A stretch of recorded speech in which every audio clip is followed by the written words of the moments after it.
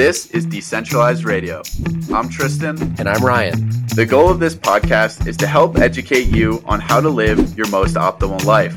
We will host industry expert guests to shed light on topics that matter. We are not gurus, rather two individuals who have had to pave their own path to health and vitality, independent of the centralized systems that plague modern society.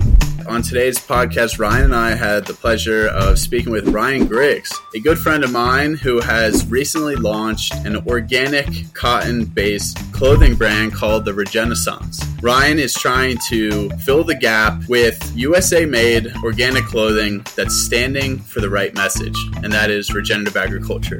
This is a really fun conversation with my good friend Ryan and co-host Ryan about the issues with our clothing system, the issues with our food system, and the mindset around a lot of woke companies. All right. Hello, everyone. Welcome back to another episode of Decentralized Radio. Today, we have Ryan Griggs on the line. What's up, Ryan? How are we doing, fellas? Highly anticipated conversation for today. And we have our other Ryan, our lovely co-host. How's it going? I'm so excited. Got two Ryans on here. All the Ryans sporting this. I feel like we actually even out the Ryans because there's always got to have one Ryan with a stash. And if you can't see him in the audio version, but Griggs is rocking this thing. It looks beautiful. I know you've had it, but like I haven't seen you in person, so yeah. It's great. Ryan might be the most popular name that we've had on this podcast. I don't know. We've had at least a few, including obviously you. So, but awesome. So crazy year for you, Ryan. I think it's going super well right now with the new brand, Regenaissance. We'll have to discuss that. But, you know, I guess the starting point is always something good to know, you know, how you got so passionate about health, about regenerative agriculture, about kind of making a difference in the community and finding gaps that needed to be filled. So, yeah, I guess walk our listeners through maybe, you know, a pretty powerful story of why you're so passionate about, you know, these things. Yeah. So, yeah, this year has definitely been insane, but so have the previous 2 years. So I guess you can even take it further back than that, just going back to the start of the pandemic. So this was around March or April of 2020. And I used to work at IBM coming from a tech background. And I received news that my brother had stage 3 colon cancer. And that was just right off the bat. It wasn't stage 1 or stage 2, right as soon as I got the call that it was stage 3. So that was always in the back of my head for most of 2020. And I knew that if that had ever progressed to stage 4, that I would be going back home and being his caretaker because he was the most important person in my life for sure. And he's always had a massive impact on my life. So fast forward to December of that same year of 2020, I received the awful news that it had progressed to stage 4. So I decided to take the first 6 months off of 2021 to go back home and be his caretaker and essentially watch cancer torture him to literally death on June 11th. It was actually 3 days before his 33rd birthday I watched him pass away. So that obviously destroyed my whole life pretty much. I quit my job. I didn't know what the heck I wanted to do, but I just felt like I was just existing really in life. I was numb to everything. I had really bad PTSD that took me up until the last few months to realize just how bad of PTSD I had from that. And not knowing, like I was saying, what to do, I was actually using Twitter a lot to really just learn and unlearn a lot of things because also at that time I was vegan. I was vegan for 2.5 years, and Twitter really woke me up to realizing just how wrong I was with that. I mean, it comes down to we need animal protein and animal foods to survive and thrive as humans. And as I was going through all of that, I was trying different things here and there. I know you guys talk about Bitcoin. I've been huge into Bitcoin, was thinking I could go in that avenue, but realized I just want that as a hobby per se and not something that I wanted to pursue for the rest of my life. And then I started thinking about health, going back to everything I'd just gone through. And that's whenever I heard about regenerative agriculture. And this was around February of the following year of 2022. I didn't know what the heck that was. And seeing that on Twitter, seeing Ashley from Rizoma Field School tweet about it, that really clicked for me. It made so much sense because I had never thought about where food comes from. I'd been so disconnected my whole entire life. I think the only time I've ever been on a farm was probably in grade school for some field trip that doesn't even really matter or really play a part into any of that. So I was trying to figure out, okay, now that I realized that I want to do something with agriculture, what exactly could be doing for that? So I started traveling quite a bit and visited some farms, and then realized, yeah, I wanted to work on some farms. And this was around August or September. I was using WWOOFing, which is WWOOF, which stands for Worldwide Opportunities on Organic Farms. And essentially, it's an awesome organization. It's a global organization to where in exchange for your labor, you get housing and food. And you can stay just for one day, or for example, for me, I stayed for 2.5 months on this rural farm in Pennsylvania. And that was a crazy experience because, like I was saying, I had never been on a farm really, yet alone really work on one. And that made me realize that's where I wanted to be. Seeing how all the food's grown, and then actually working the farmers markets and talking to the people that actually buy the produce, and just hearing them rave about all of that. That's what I wanted to continue to do. So fast forward again to this year of January, of pretty much the end of January, I was supposed to start on a bison ranch in Montana. And it was actually right after I was with Tristan. I had this awful health scare myself, to where I was in Boise, Idaho the week before this. It was literally a week before I was supposed to start on this next ranch. I had my own near-death experience. I ended up in ER. And I knew the quickest way to get into a gastro to really figure out what the heck was going on was to go back to Austin, Texas. And so while I was recovering through that, I had an idea for this apparel brand that's still related to everything that I've been doing and was planning to do in the future. But then also, as all this has been going on the last couple of years, my mom was also really sick as well. She was forced to retire from her health, I think, in fall of 2018. And that was the first time I realized things were starting to get pretty bad for her. So while I was taking care of my brother, I was also taking care of my mother. She was pretty much bedridden. She could only really move upstairs. She barely went downstairs, barely was outside. And that was also extremely tough too. So again, fast forward to May, I had a launch date of May 28th for my brand. And it was actually Mother's Day that hit me like a train wreck, because I realized that I had suppressed everything with my mom. I had just started to finally get better with all my brother's stuff. That took a few years to really overcome that. And here comes along just another wave of things with my mom, because I knew she was getting really worse really quick too. So I knew her time was coming to an end soon. And so I could barely function or do any work with my brand. All I was trying to do was just get it out there and get the launch date and making sure that runs. So it was, May 28th, which is a Sunday, which was the Memorial Day weekend. That Friday, she texted me asking about my website, which I found strange because growing up, she's always the one that called and texted me pretty much every day. But as she, I guess, cognitively declined, she stopped doing all that. So I had to be the one reaching out to her. And so that's why I thought that was kind of strange that she texted me that. I was obviously happy and sent that to her. But then fast forward to that Sunday, my brand launched at 12 p.m. Central Time, and it was around 4 p.m. I was on my way to my friend's cookout that my aunt called. And I knew right away what that meant, because we talk in person, but I don't remember the last time she called me. So I knew that it meant that my mom passed, and that's what happened. And so that really, but that was really tough too. It was arguably worse seeing her in the condition that she was in than seeing her in a casket. But that also made me realize, again, I'm out where I need to be with what I'm doing for Renaissance and agriculture. And essentially a lot of the things that you guys value and talk about, that's what their Renaissance is about. And that's why I'm so passionate. Is my world came to a crashing halt so fast, to where I've lost 2/3 of my family in 3 years now. I've seen how it's affected my dad, and I can only imagine as a father seeing your son die from cancer. And unfortunately, it's a common thing. I mean, it's only getting worse and worse in America. You look around, we're outliers now, which is insane to say. Whenever you go to Europe, it's way different. It's slowly getting worse too everywhere, picking up with where the West is. But not enough people are doing things to try to change this. I've gotten a lot of comments too from people saying it's kind of a lost cause because so many people are stuck in their ways, which I do believe a lot of people are. But 75 to 80% of America is so unhealthy. If you can target even 1% of that, that's still millions of people. And so that's why I'm so passionate about it, because I don't think about just the people that are alive, but their future families. You pass down all that knowledge to your kids. So whenever you see a fat kid, you assume that their parents are even more unhealthy, and that's always true. And so I really want to break that generational chain. And I mean, essentially what you guys are doing too. That's what I want to do.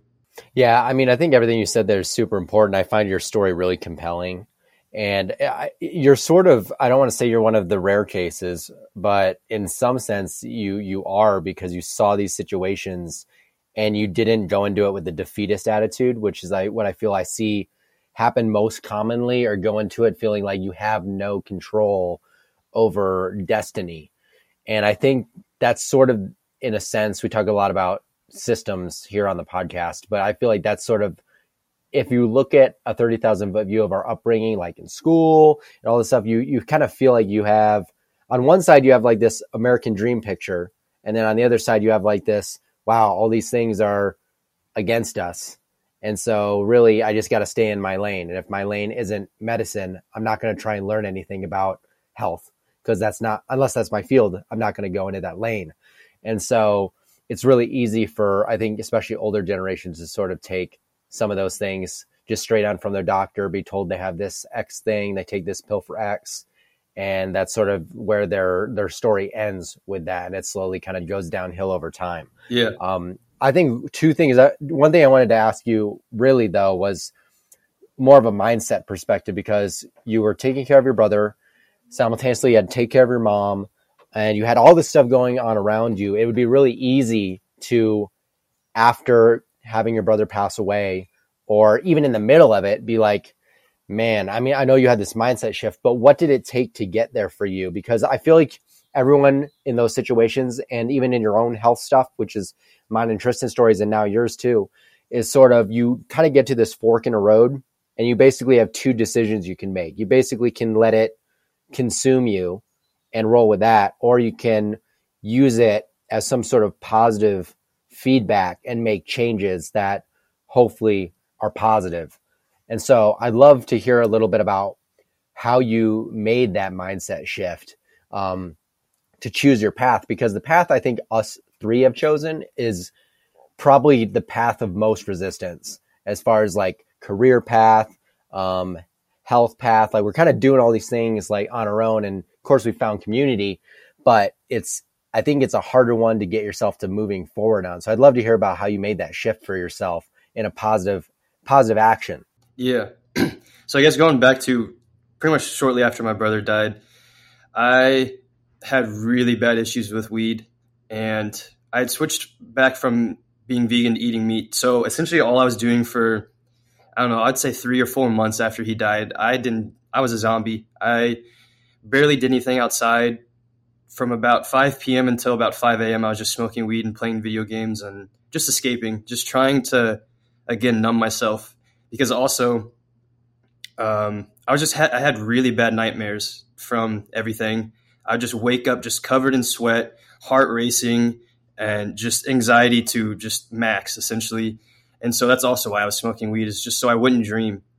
And it was actually Twitter that saved my life for everything, because so many incredible people were just sharing their stories, overcoming the things that they went through as well. And there's just so many niches of Twitter too. It's so amazing. So I'd be following, for example, mindset. There'd be a lot of guys like Zach Hummel that would just talk about mindset and how they go about everything. So that kind of got the wheel spinning for me, because actually I know we talk about, I should say us three, but also Twitter talks about going on walks a lot. So that was actually the first thing that I started to implement into my daily, I wouldn't say routine, because again, my days were just all over the place. That was something I made sure I would do, was go outside and just get walks, go outside in nature. Because I had always enjoyed hiking and whatnot before everything, but I didn't do it to the extent that I do now. And that made me realize, okay, now I love being outside, seeing the benefits of sunlight and actually grounding. But it took a long time. I still have my struggles with my mindset, just because Just because of everything that I've gone through, it's still sometimes it is. You mentioned saying the path of most resistance. It's very true. That's why I was doing what I was doing, because having to face everything I'd gone through head on is extremely difficult. So why not just smoke and forget about it for some time being? And that's what I kept doing. But then I would think about everything I had just gone through and realized I would just be pissing on my brother's grave after everything that he wanted to live more than anything and anyone. And I wanted that as well. So obviously I can't change that. And I can't change the fact that my mom's gone either. So what better way to honor not just them, but everyone in my bloodline that got me here by just trying to make something out of my life. I didn't know, again, what that was, but that was the biggest shift. And as well as realizing that I can't play victim. I was feeling really sorry for myself at that time. And I also isolated myself socially from that because of it. But then once I realized I can really, it's my life and it's up for the taking. And again, that's what Twitter really would harp on about. And it worked. It really did. I audited everything in my life. That was the biggest thing too. I realized I had this opportunity pretty much of a lifetime. I mean, taking out of the equation of everything I saw, I withdrew my 401k. So I had enough money to where I could go a year plus figuring out my life. So I audited the people I talk to, everything I consume, what I do on a day-to-day basis. And I began writing things down to try to change that. And slowly but surely, that's pretty much how I got to where I am now, was just making those small changes and also just being honest with myself, because we know deep down the things that we need to face, but the things that we don't face is what controls us. And so I guess that's the long-winded answer of how I got to where I'm at now, is just trying to face everything head on and knowing that I made so many mistakes and so many setbacks and so many days where I just wanted to give up, but I kept going to that fleeting thought of my legacy, but also just everything I'd gone through with my brother. I just did not want to disrespect that. Hey, friend. Thanks for listening. If you really enjoy this podcast, it would be really appreciated if you left us a 5-star review on Spotify, Apple, or subscribe to our content on YouTube. This helps us get to a larger reach and a larger audience to spread this wonderful free education. No, I'll let Tristan actually jump in after my quick comment here. I just want to say I really honor I really respect your vulnerability with us, because that's not easy to sort of like spill out all those emotions that you've had over like accumulated amount of years. But I feel like the wisdom you've gained from it is very valuable from a listener's perspective. And it really reminded me too of things that even have recently been going on with me. I mean, I've been trying different forms of therapy, like some EMDR and like breath work stuff, and really trying to get at the roots of like some of my inner traumas to like release this tension. Because I feel like we hold on to so many of these things. And like you said, it's sort of like the path of least resistance is no action, and it's like numbing it. And I think we all have done it too at one point or another, but you really come to, like I said, that crossroads. I think everyone comes to it, where you make that final decision of like which direction you're going to take. And it's really cool to hear your story of continual overcoming of these challenges. And like you said, though, what I really like what you said is like, it's still continual growth. Like you still struggle with mindset at times. And that's something I want people to really take away, because I don't think anyone ever has it perfect, but you gain the tools to learn to jump these hurdles as they come. And so I just want people to know, because I feel like it's easy for people to look at success stories and be like, I want to be at the end. But they need to remember all the work that's gone on over years of time for these individuals to even get them to where they are now, posting about this stuff. Mm-hmm. So I think it's really important for people to like know where they are at and know the steps they need to take to get there. And it was great that you had that backbone of sort of a income so that you could step back and really focus on it. That's something that I did for myself. Actually, I lucked out because it was during COVID. So everything shut down anyways. So I basically couldn't work anyways. And so I had like the 6-7 months to basically really just reflect. So I think it's good, even if people don't have that safety net to like just quit and like do nothing but focus on reflection and planning and all this stuff, to take the time you have on weekends or after work and really use that time not to like numb it up, smoke weed and play video games, which I've done, but to really think about who do I want to be and give yourself a little credit. I think people have so much value that they don't see in themselves, but if they give a little reflection to it, they'll see that, man, I have all this knowledge that I can share with people or I can use to learn. And I think you just need to have that curiosity within yourself. And I think everyone can have huge growth mindset, but I'll let Tristan jump in so that I don't just rail off for the next hour. No, I mean, this all the great points have been made, and I mean, it's inspiring, right? Like you're in this hole and then you feel so alone. You feel like, how could this happen to me? This is unfair. Life's unfair. But then you realize and you hear other people's story. And this is why I think sharing stories and experiences are so valuable, and listening to Ryan's story. It's inspirational, right? Cause like I can't even fathom like experiencing the things you have and then pulling yourself out of it and, becoming like successful and pursuing the things that you love with the passion that you do. This is what it's all about. This is life. But the more you connect with like-minded people, the more you realize, it's common. But like Ryan, my co-host said, it's uncommon to take that harder path of more resistance, because it is way easier just to, sit back and be the victim of your life. But at the end of the day, you can control what you can control. So you can use it to make yourself or to break yourself. And that's what it's all about. And it's really exactly what you said. How do you want to be remembered, and how do you want your family to remember you? And you have the ultimate motivation then to succeed if you want to leave a legacy behind. So I think it's really empowering for people to hear this, because everyone's dealing with shit, right? Like you go through and there's a huge spectrum, and a lot of people are more fortunate or less fortunate than others, but everyone is capable of greatness. You just have to be willing to, see that in yourself and know that your life is 100% up to your control.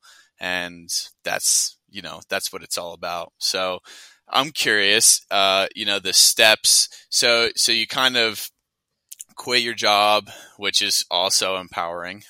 Props to you, because I still haven't done that.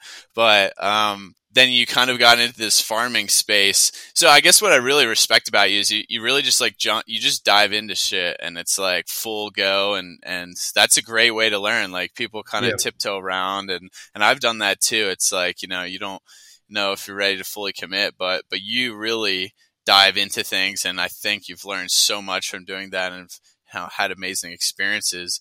So I guess starting on kind of like the farming side of things, how did that go? And is that something that like shaped your mindset or helped shape that mindset a little more, or gave you like a fresh perspective on really how hard a lot of this work is? Yeah. So before that, I'll actually talk about, because you were saying how I just dove in head first. And I realized, again, this is one of the things that I reflected on my whole life. My mental and like my mindset and how I saw life, I would say, was ahead of the game compared to most people. But then my actions didn't back that up, because I was such a coward in a lot of ways. So if you remember the movie Elf, the escalator scene to where one foot is way up and one foot's back, that was like my whole life. And I just was so sick of doing that. That's exactly why the last couple of years, I've just dove headfirst, because once you do that and then you just learn more and more, then I wouldn't say it's easier every time you do it, but you just know you're going to learn so much. So why not do that? And so that's exactly why I was just trying things and just going headfirst, because I was just so sick of not doing that. Yeah. And I just want to comment, like, I think it's really valuable, and especially when you're young, like, we're all, in our 20s, and it's like, you just try shit out. Like, what do you have to lose? Like, if you, commit like 3 to 6 months to really like trying something, you're going to learn a ton. You probably, success, what is the measure of success? If you just learn a ton, that's successful right there. And, you don't have any dependence or anything. So you have this inherent ability to take risks and, not have everything on the line while you're young. So 100%. And you're never going to find out unless you try. So I just kind of wanted to add that in there.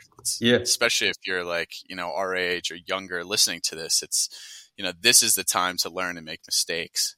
Yeah, and you gain a lot more confidence about yourself, and you just also understand more about how you are as a person too. But going back to that farm question, it opened up my eyes to just how much work goes into it. And I would say the biggest thing that I learned, which I kind of knew going in, was how intuitive and just smart the farmers are. I mean, you're not just a farmer, you're a carpenter, you're a mechanic, you're a veterinarian. So that's my biggest issue with what most people think of farmers too. They think of uneducated hicks, and they have this huge bad rep about it. And that's just could not be further from the truth. For example, there was one time where we had to corral the pigs I think there was about 15 or 20 of them, and we were trying to get the 3 or 4 fattest to ship off to be butchered. And there were about 5 or 6 of us trying to corral them, and it wasn't working. And there was a couple times where he just quickly made changes, and they worked. And that just happened time and time again from the farm, just how quick thinking he was. And he grew up on a farm. His family bloodline have huge generations of farmers. So that was awesome to see. I think the biggest thing too is you really don't have days off. I mean, you have a lot less work on some days, but you still have to, the animals, you have to take care of them somehow. And so Fridays and Saturdays and Sundays, you'd still be out there. But at the same time, it's also amazing because you're outside the whole time. I would take that any day out of the week over being cooped up in a huge office building under blue light all day and pointless meetings that you hate. And then just being out in nature, it's hard to describe outside. It's very spiritual because I was agnostic when my brother died, and actually working in agriculture brought me back to just questioning everything, and actually now to where I'm a Christian again.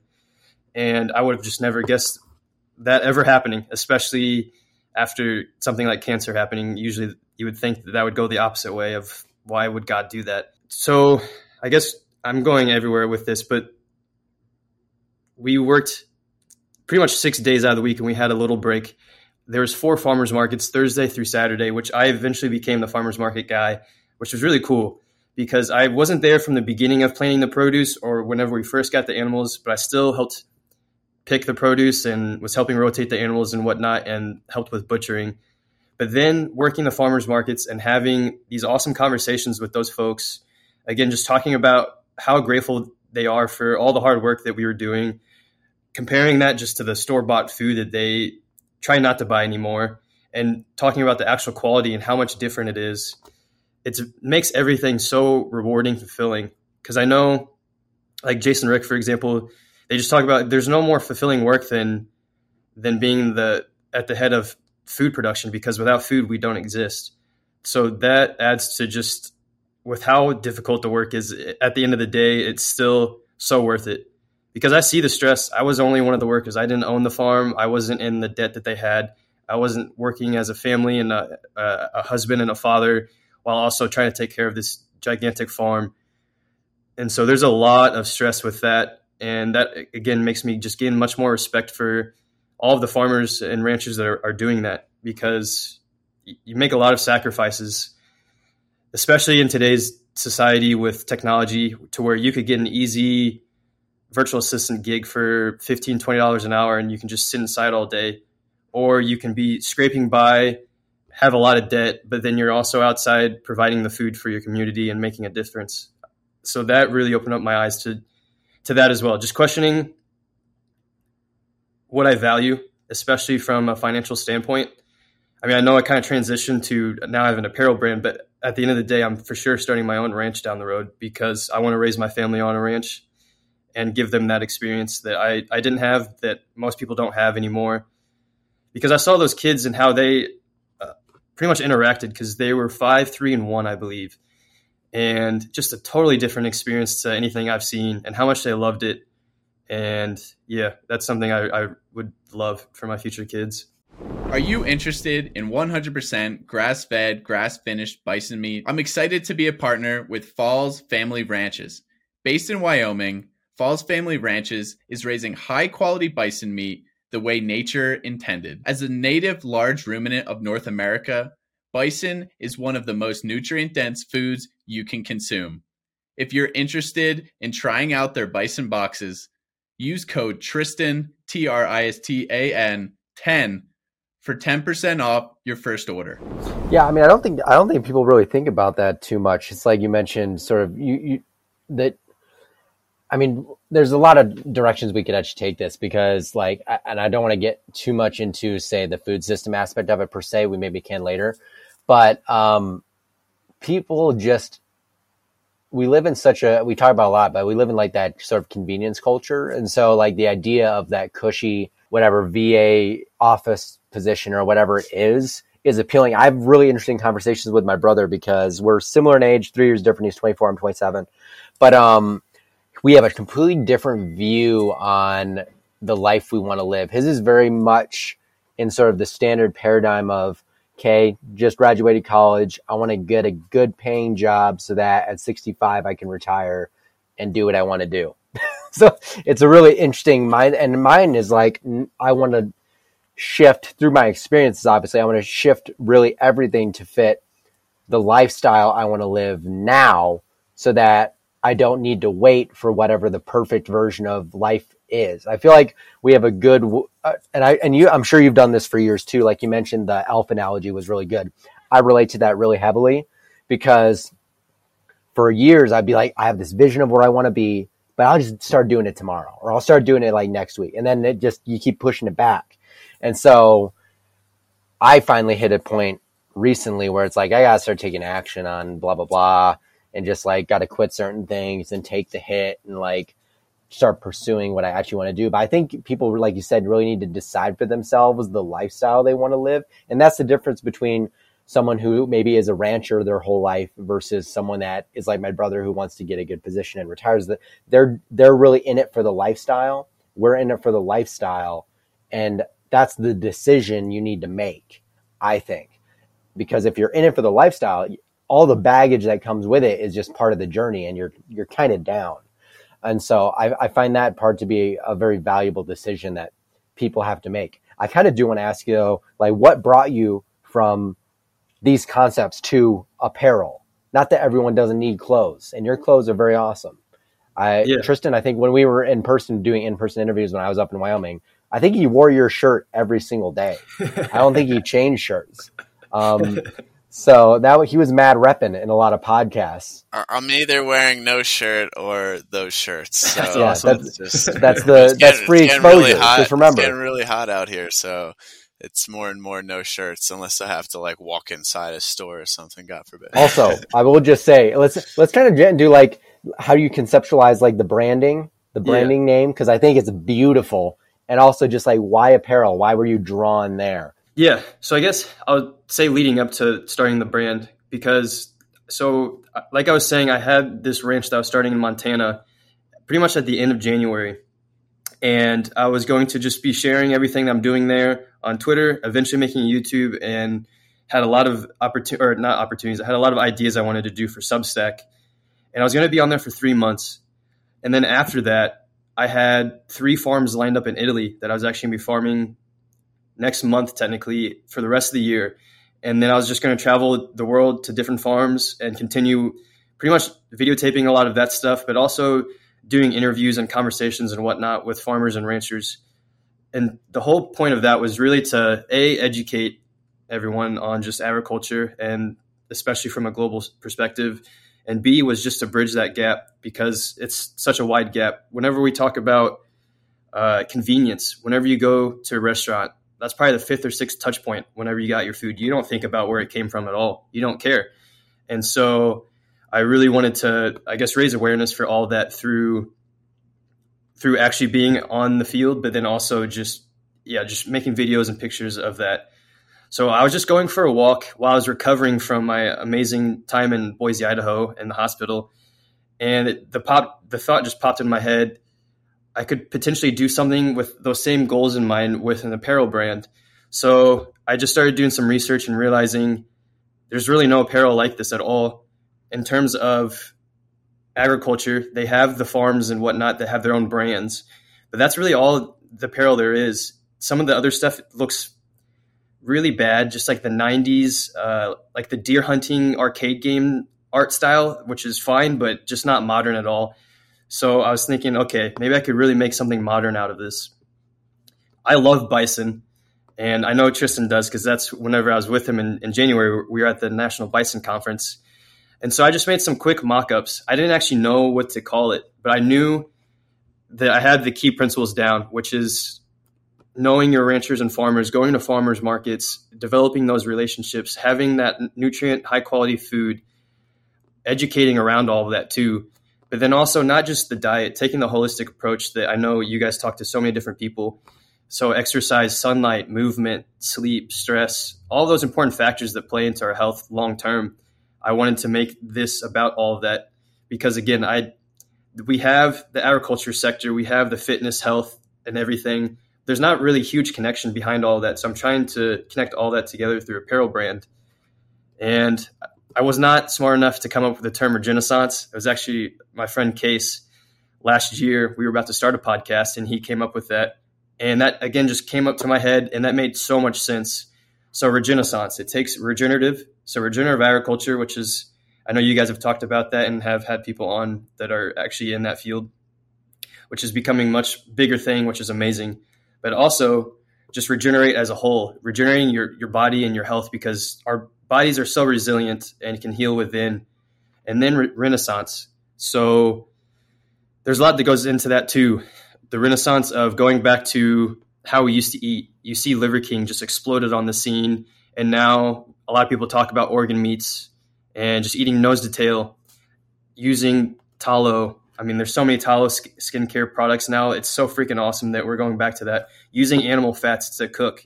I did not have any of that until last year, really. Raw milk. I didn't drink that again until last year because I always thought that that was so terrible for us and that it should be illegal. But that's completely false. But then lastly, with reason why I have the bison logo, again, I think we're in the renaissance of bringing the bison back to how it used to be in the 1800s when there's 50, 60 million roaming the Great Plains. And then especially after going to the conference. So it just made too much sense. And so I made these quick mock-ups. I sent them to everyone and their mother, and it was unanimous. Every single person loved the mission, the branding, and I guess the goal or the direction of where I was wanting to take it. So I was able to luckily find an awesome graphic designer to make these look much better than what I had. And also I lucked out with the manufacturer of the shirts because I knew I did not want to do the cheap polyester garbage because those are so toxic for us. And I did not want to rely on a country like China. So trying to find American-made apparel was really tough, but I was fortunate enough for shirts that I was able to find organic cotton and it came out great. So overall, this is just trying to make an awareness educational movement for all those things that I mentioned, but also because, for example, since I was vegan for so long, this huge plant-based vegan movement is only getting bigger and bigger and pushed more on us. We're being told that animal agriculture is causing climate change, which is complete bullshit. That we should reduce our meat intake, especially red meat and saturated fat and eggs and butter and all that, which could not be further from the truth. So I'm pushing back to all of that and trying to make some type of movement because we're tribal by nature. So whenever people see this, oh, it makes sense, because there's a lot of people that don't want to speak out against this.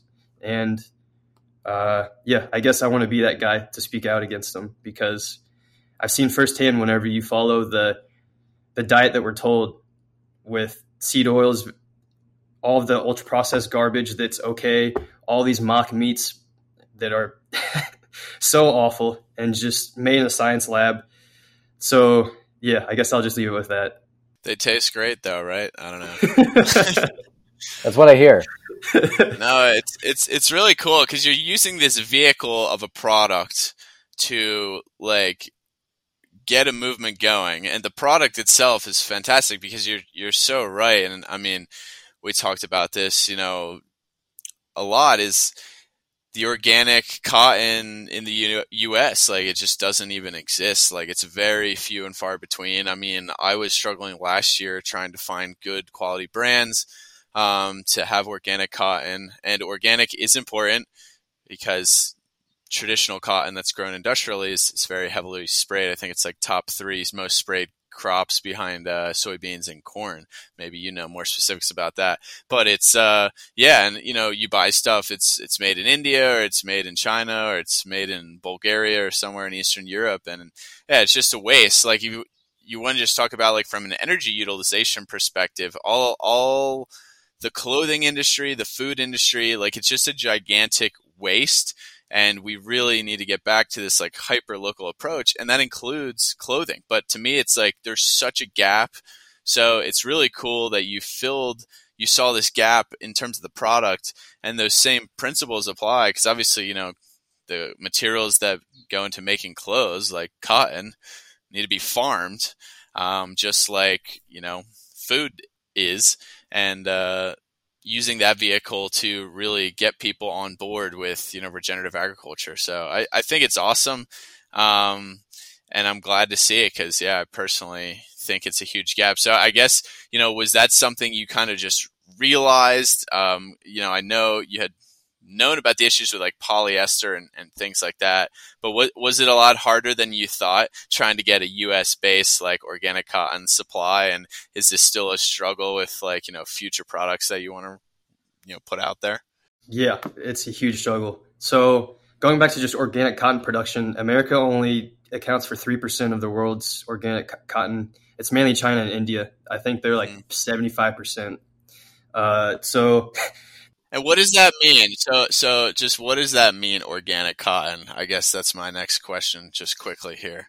Just not sprayed with something natural? Because I don't even trust organic cotton from China, like straight up. Yeah.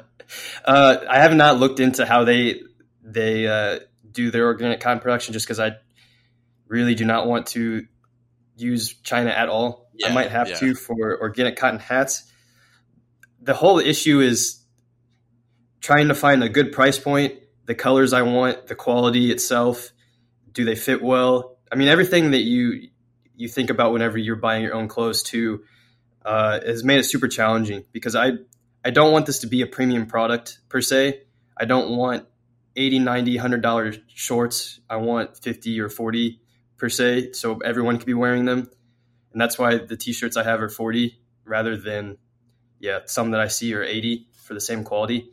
So that was extremely challenging, because essentially if Farm Fresh didn't work, I honestly don't know what I would have done, because I tried so many samples that were organic cotton, and they were either really expensive or just not good at all. They didn't look good.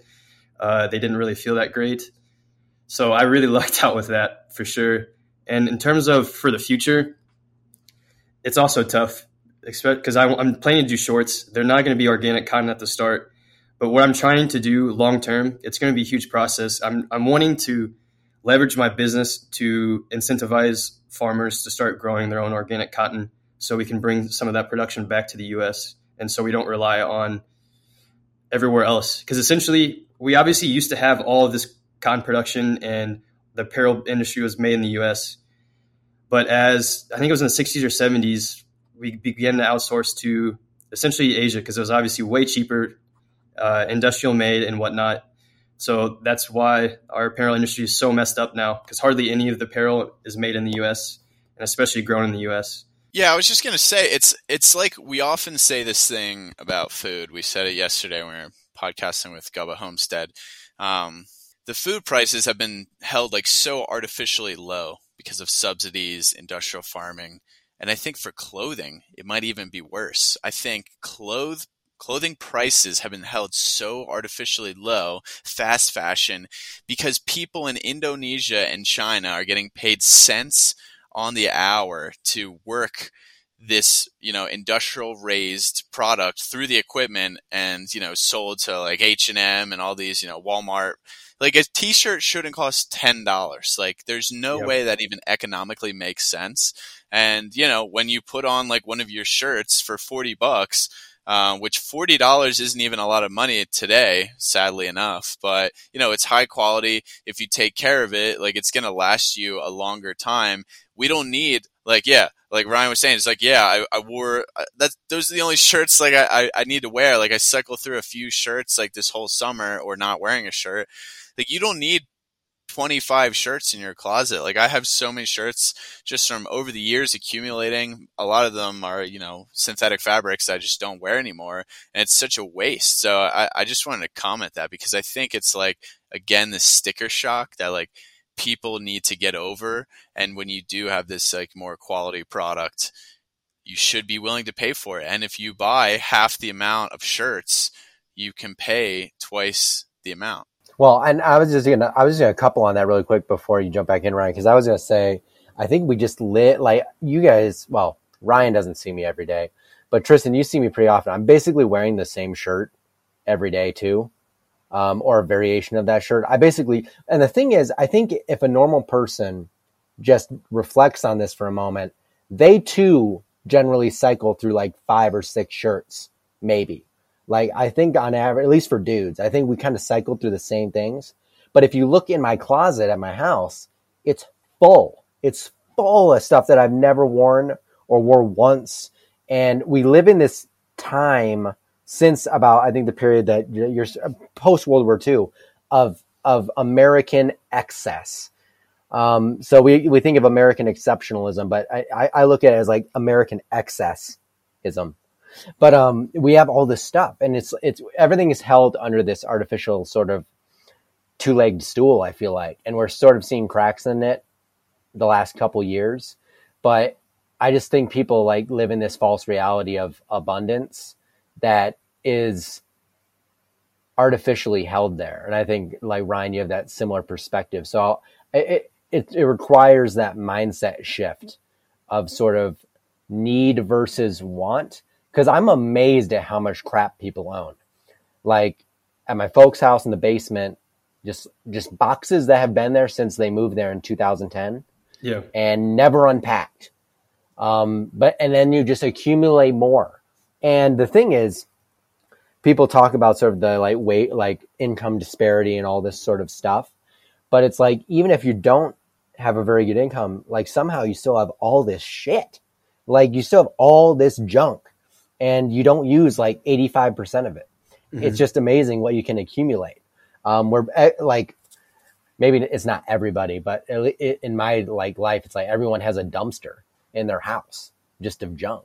It may not be full of dirt or mold or anything, but it's just like you're sitting in a dumpster. You're basically, it's amazing how much waste we produce. And so everything from my mindset shifted to like a minimalist, like, how can everything work in a cycle? And this goes back to nature of how can we put things back into a cycle? And that's like regenerative agriculture. That sort of is, trying to emulate that. But I'll let you jump in, Ryan, because I knew you had a thought.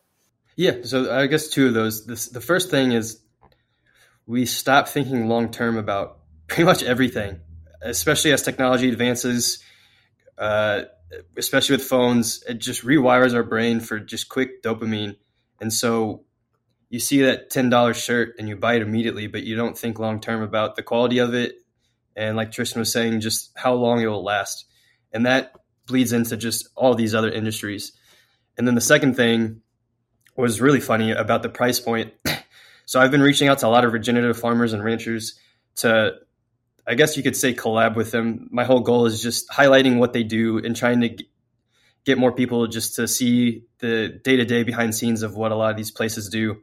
One farmer, she got really mad and actually sent a really disrespectful email to me saying that I was just using them to sell expensive shirts. But it's just interesting because she couldn't even see what I was trying to do and didn't see the value in the type of apparel. I was just using them for clout, which I thought was hysterical. That's wild.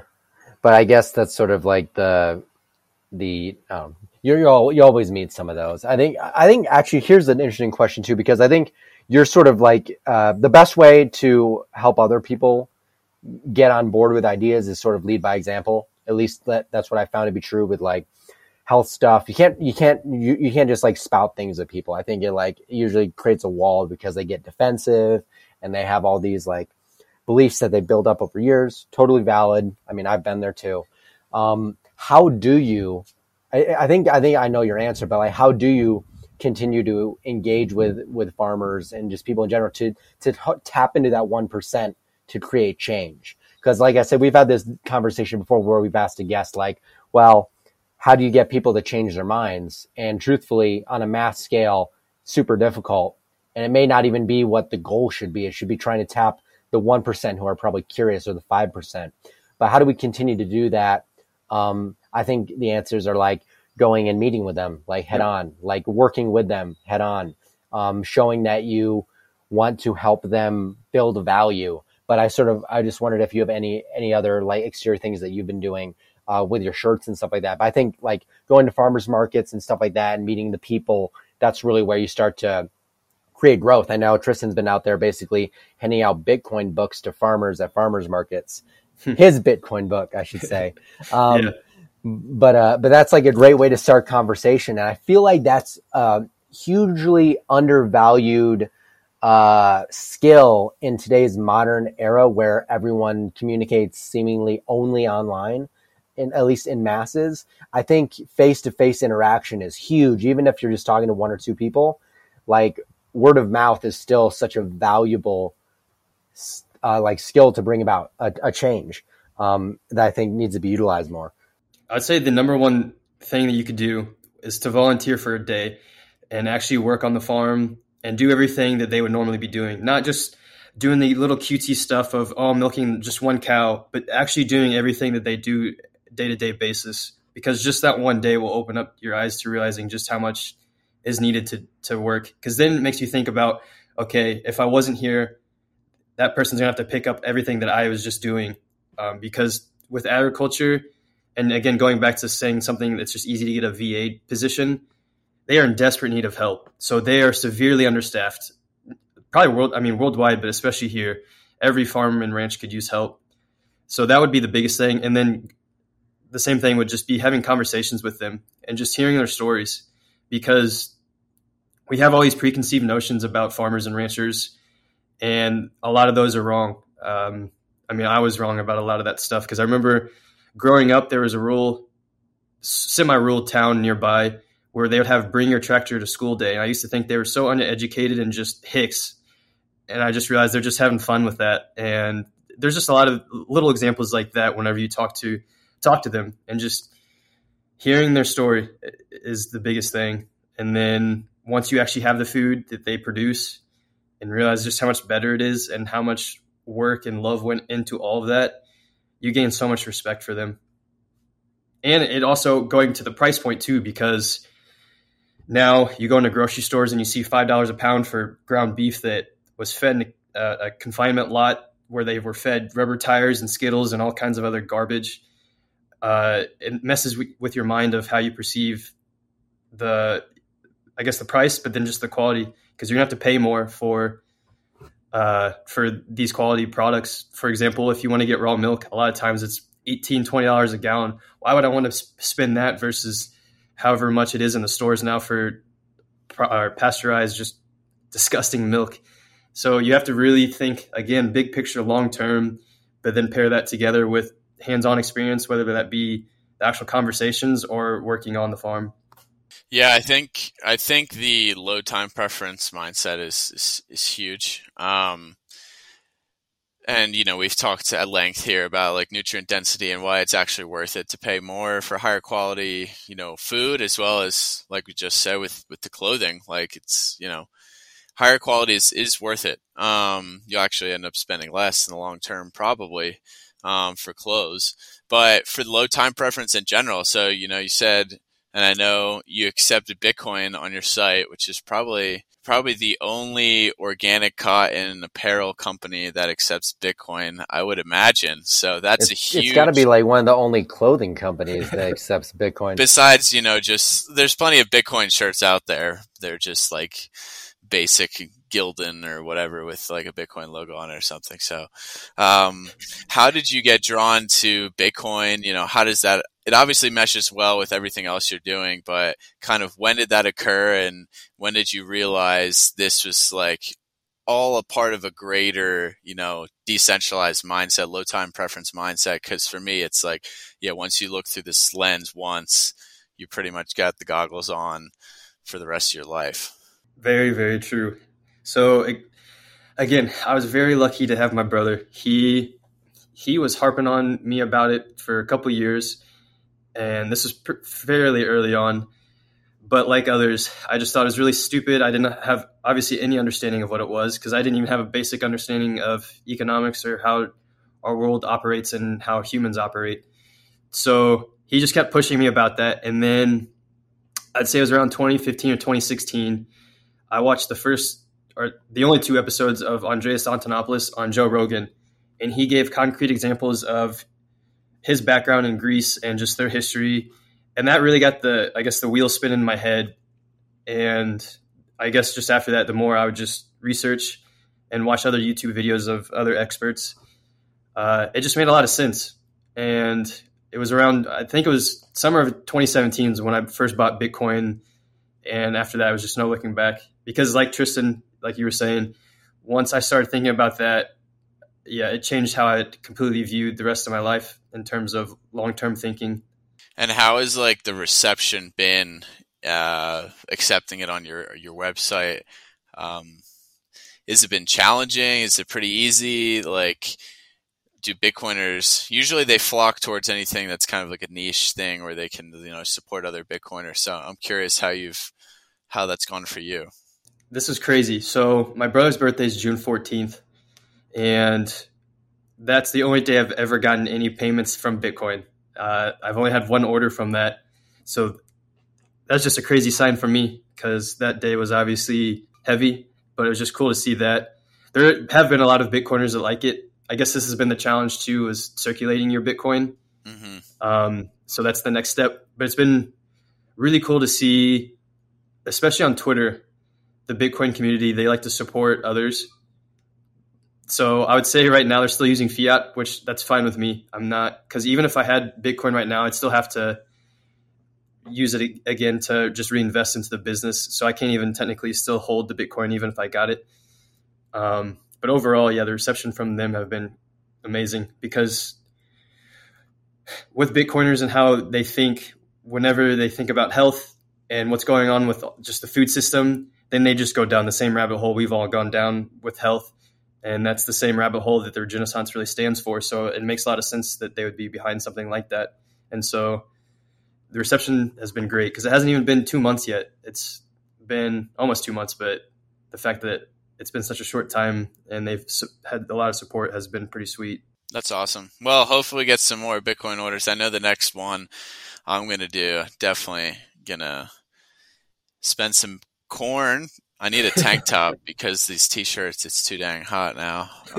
But yeah, no, it's cool. And I think, growing that circular economy, like you said, it's so important. Even if you don't accept it, and we've had, farmers, ranchers on here, and, again, it's just growing that awareness and getting people experience, like, how many people own Bitcoin have never, really sent a transaction or, actually like utilize the network or use the Lightning network. I think it's all part of the growth that needs to happen to kind of test it out. And it's awesome that, I think you're using like a Strike Shopify plugin, right? So I've been looking into that as well. To get it on our Bison Ranch website. And the infrastructure is being built, so it is easier to use because 2 years ago that didn't exist. So it's cool to see this kind of coming to fruition in general. But I'm curious, going back to like, the health system and just everything that happened to you, like how has your perspective evolved these past few months now that you're feeling a lot better? And are there things that have moved the needle more for you?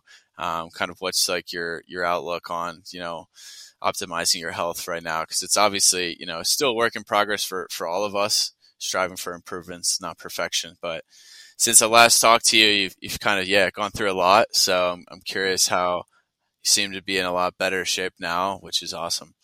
Yeah. So I didn't even mention, I destroyed my body after my brother died because I was just emotionally eating. And even leading up to that, I didn't eat at all whenever I was my brother's caretaker. I remember whenever I first got back to Austin, I weighed 124 pounds. So I was in really bad shape. And then I just started eating really awful food.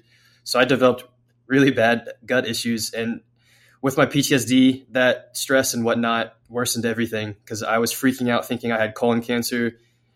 There were multiple times I drove myself to the ER, or not, to the ER.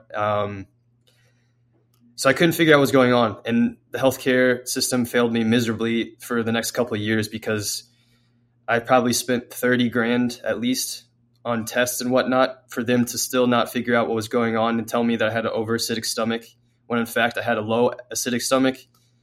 So there's just a lot of things like that that just made me so angry, because they also failed my brother in a lot of ways too.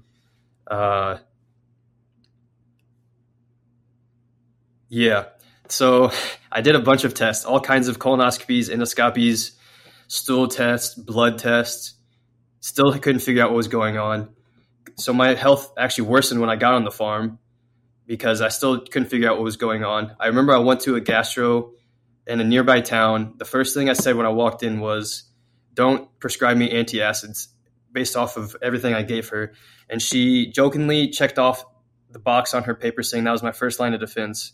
And that, I've already questioned a lot of stuff, but that was just, okay, I'm not relying on bullshit like that anymore, because all they do is go by the textbook and they can't think for themselves at all. And I noticed this time and time and time again. So I tried to do independent, and I found a guy through YouTube because I had convinced myself I had SIBO, and that was the only way I could get a SIBO test. Fortunately, I did not have that because that is freaking terrible, small intestinal bacterial overgrowth.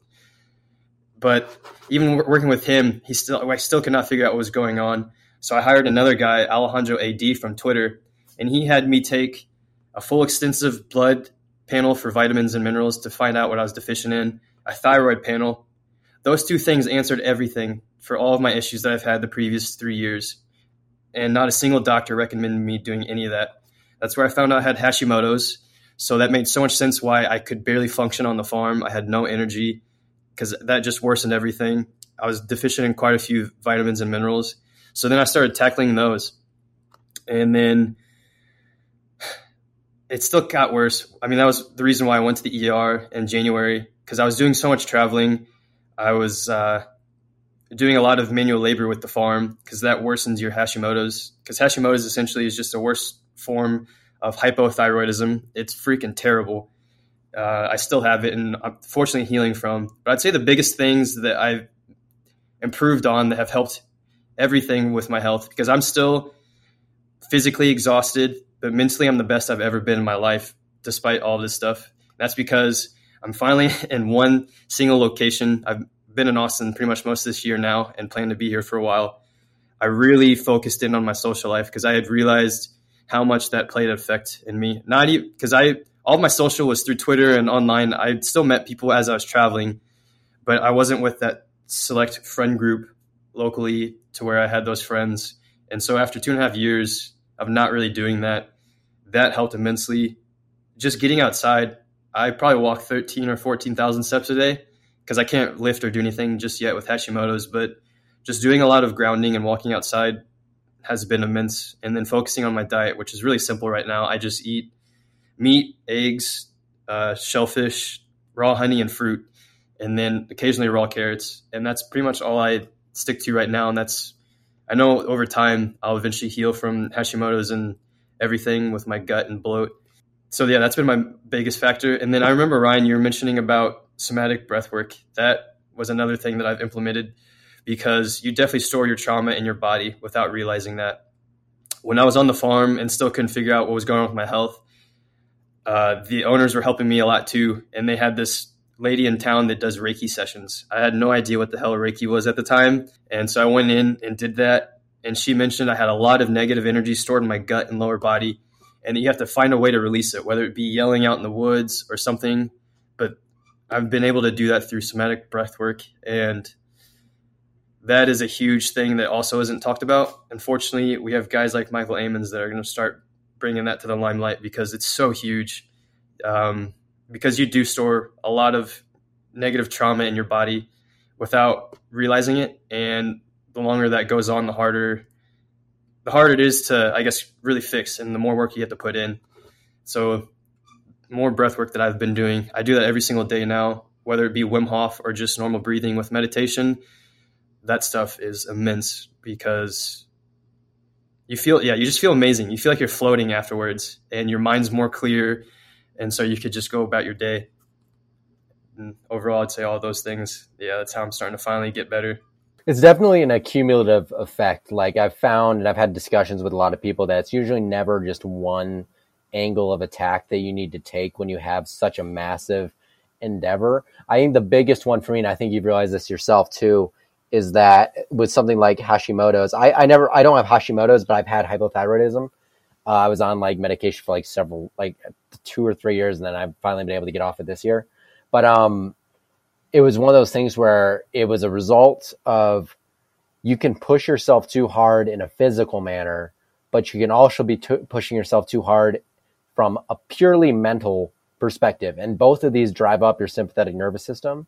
And I think so many of us live in fight or flight without even knowing it. You may not even be working out. You may just have a desk job, 9 to 5, like my dad, but you're so stressed from just that you never come down, and you have these inordinate cortisol spikes.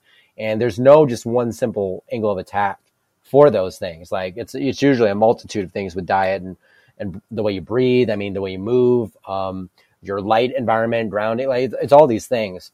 And so I think that's like a really important point to get out to people, is like, it's never usually one thing. I actually want to ask you, like, for people that are out there, this is like a difficult thing, because everyone has to, it sucks, because I feel like if you're really sick, we all go through the same motions. Like it's almost having the same conversation with everyone that's ever been sick, and then finally got to where we are with the mindset and where we've had to do.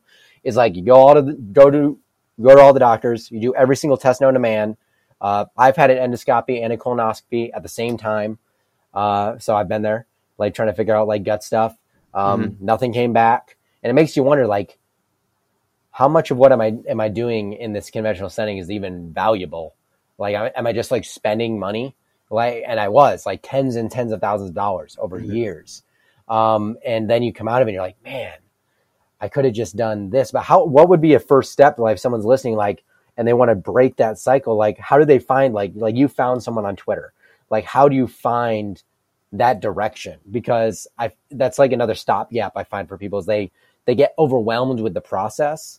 But I think you need to be comfortable with the idea of being uncomfortable, and that you have to kind of figure some stuff out for yourself. But if you have any sort of tips on like what to look for in a practitioner or these things that sort of get them on the right path because you've been through it, I think that would be valuable. There are holistic in-person doctors. I've never done that before, so I can't give insight on that. So mine's purely just from online, just using the keywords of whatever symptoms you're having, because that's what I first did on YouTube. I thought I had just a laundry list of issues that I eventually thought it was SIBO. And then one of the guys that was actually making those videos, I had just reached out to him and went from there. And then I guess as that continued on, it just bled over to Twitter, as I was just finding people in the spaces, whether it be holistic health, esoteric health, and then just using keywords as that, seeing what they share, because a lot of these people practice what they preach. So for example, the guy that I found on YouTube, he had SIBO himself, and he healed himself from that. So he had that skin in the game. And Alejandro AD had awful gut issues that I guess the healthcare where he was at failed him too. So he took it upon himself to heal himself. And now he is just so engrossed with all that, does his own research. And so there's a lot of people like that, to where they just themselves were failed. So they took it upon themselves to heal and now want to help others. And so there's a lot of people like that. You just have to search, and it does take time. And you also might not work out the first time. Like I was saying, it took me two people to hire to finally figure out what was going on and make those small improvements. Yeah, I mean, I think people need to have the courage. I don't know if the courage is part of it, but it's sort of like you got to be okay with knowing you're going to make a mistake. You may hire the wrong person, it may not work out. Like you mentioned, in-person practitioners. The first practitioner I ever worked with was local. And I thought he had good intentions, like great stuff, but it didn't get me anywhere, really. I just kind of took more tests and just knew I had more problems. But you need to the thing is, you need to be comfortable with making mistakes, because that's how you're going to learn, and that's how ultimately you're going to get to where you want to be. And you got to be okay with the process. And I feel like a lot of people with like the quick dopamine hit lifestyle we live in, where we're used to going to the doctor, getting a pill for an ailment or an antibiotic, and then it's done or whatever. And you don't know about the damage you're doing, but it's over. Like it's all you got to do. You're used to the 15-minute doctor visit. Well, it may take 90 minutes of sitting down with someone, telling them your life story, and then you realize you have all this stuff, including trauma, that is causing a host of issues.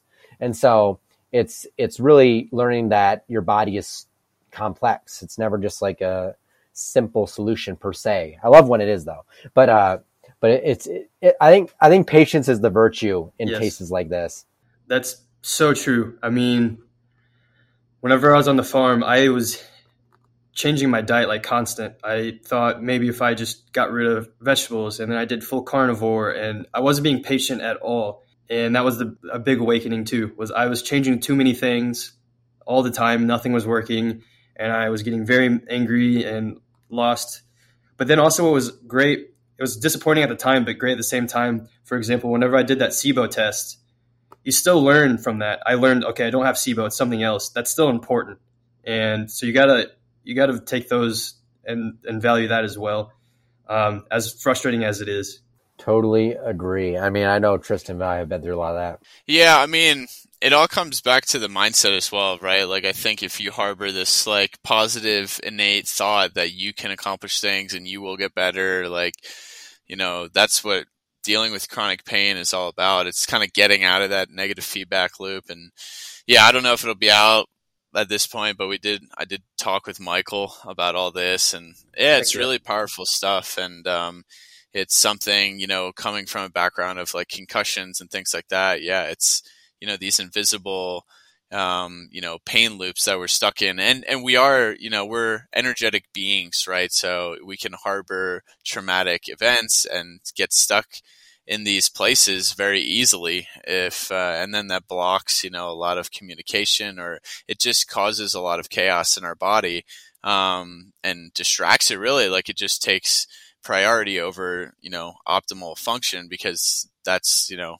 our nervous system is just stuck in this sympathetic state. So all these things, the way I see it is, unless you're really not going to heal fully unless you deal with this stuff first. And it doesn't matter what diet, you know, obviously if you clean up your diet, like, you know, you're going to stop pouring gasoline on a already burning fire, but you have to put the fire out first. So you have to find where those, you know, switches are and try and flip those off, whether it be through breath work, meditation, you know, dealing with that trauma, talking about it, you know, releasing negative energy, screaming in the woods. That sounds awesome. Maybe I need to do more of that next time I'm backpacking. But not gonna lie, it's great. Yeah. So these all matter. Like, it's not, that's why, you know, it is holistic health, right? It's like all encompassing. And if you think that one thing, diet or exercise, is going to like fix you, and especially that's like clearly what you've seen, like it's going to help, but it's not, you know, that's just like one aspect of it. And it's really multifaceted. Everyone's situation is different, and some far more complex than others, but you kind of have to take this high level view of what is health and apply that to your situation. And, you know, that's what's really empowering, when we can share more and more of these stories, because then people are going to be, oh, you know, I tried X, Y, and Z, but maybe I haven't worked on my, you know, trauma from 20 years ago, or, you know, tried, you know, these types of things that are a bit more intangible, like hard to grasp, because oftentimes they can be the missing link, and they are less talked about because they're less conceptual, they're less fact science, you know, they're not core in biochemistry, so someone can explain it to you with some research studies, which doesn't mean anything about its efficacy as a treatment. So just want to highlight that. Well, I was going to say, I mean, that's spot on too, with not tackling the root cause, because that was what was so frustrating when I was on the farm. That was the healthiest I'd ever eaten. I mean, I was eating 100% of my diet from the farm, but I was still having awful health issues. And that's just because I didn't realize I had Hashimoto's. So obviously working on a farm with all that stress, not working on the trauma that I had stored in my body, it still didn't really matter.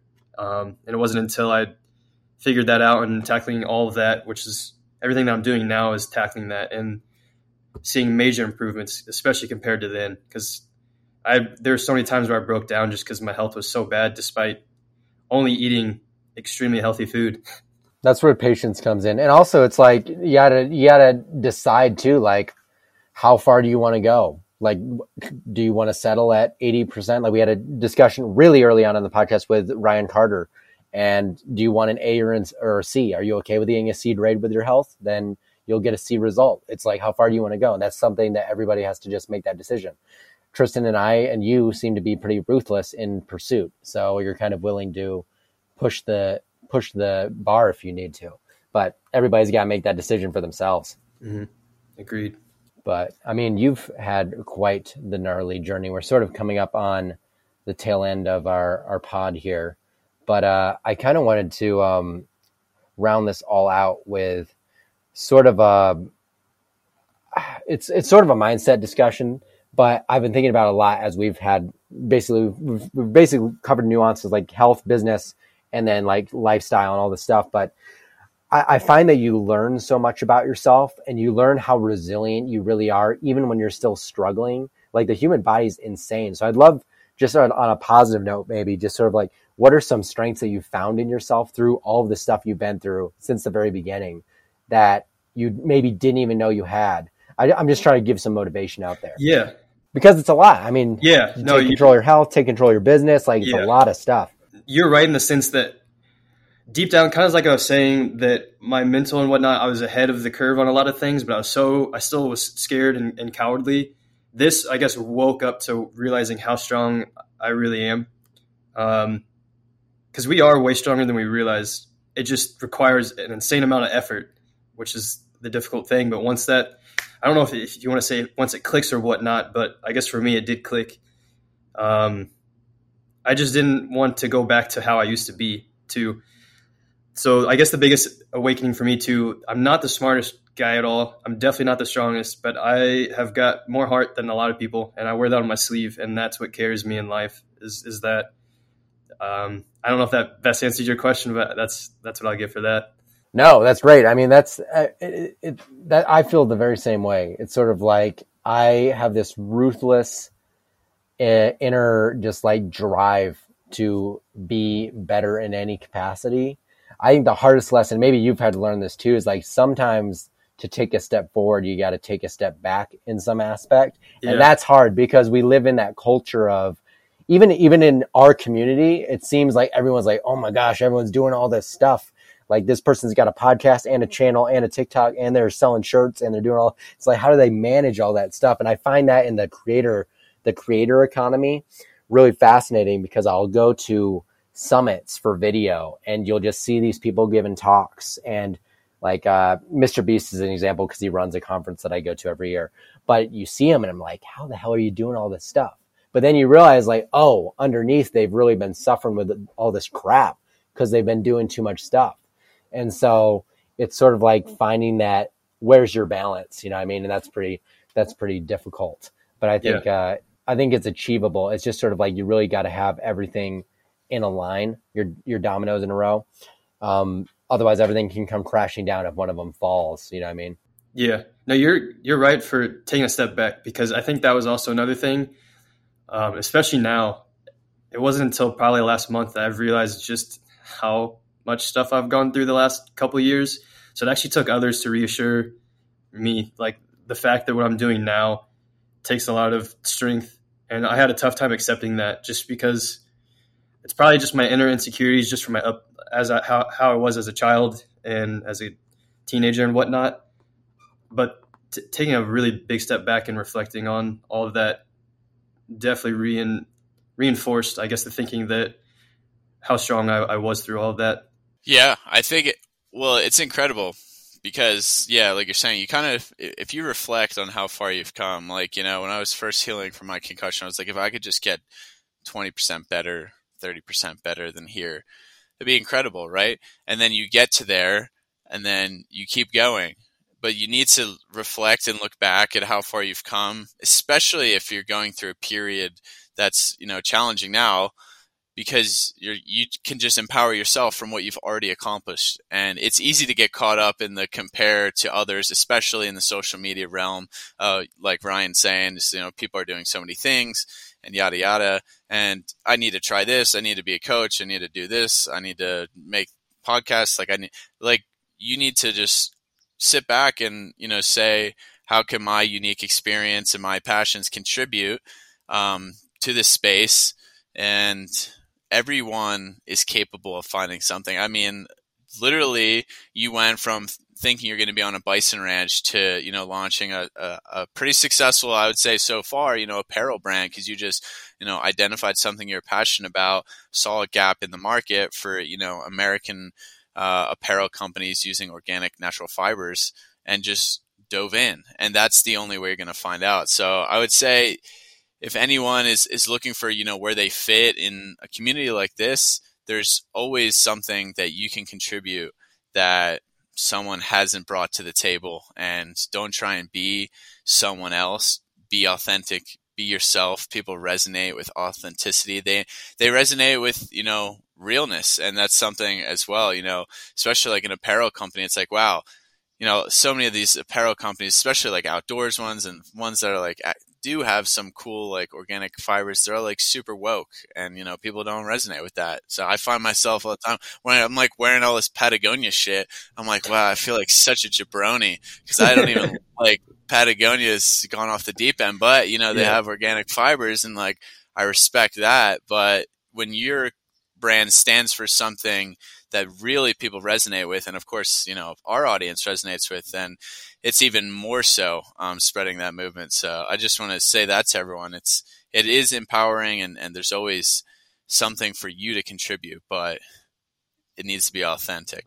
So Ryan, I appreciate that. Yeah. And where can people find what you're working on and what's coming soon from La Regenaissance? Yeah, so I'm on Twitter and Instagram right now, just The Regenaissance. And the website is just theregenaissance.co.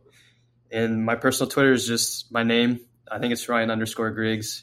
And what we've got lined up, so we've got some shorts coming out, hopefully in the coming month. Still working on trying to finalize that. And then hats after that. And then a bunch of other stuff I got planned too. I'm really stoked for the rest of the year for this. Can you make some underwear too?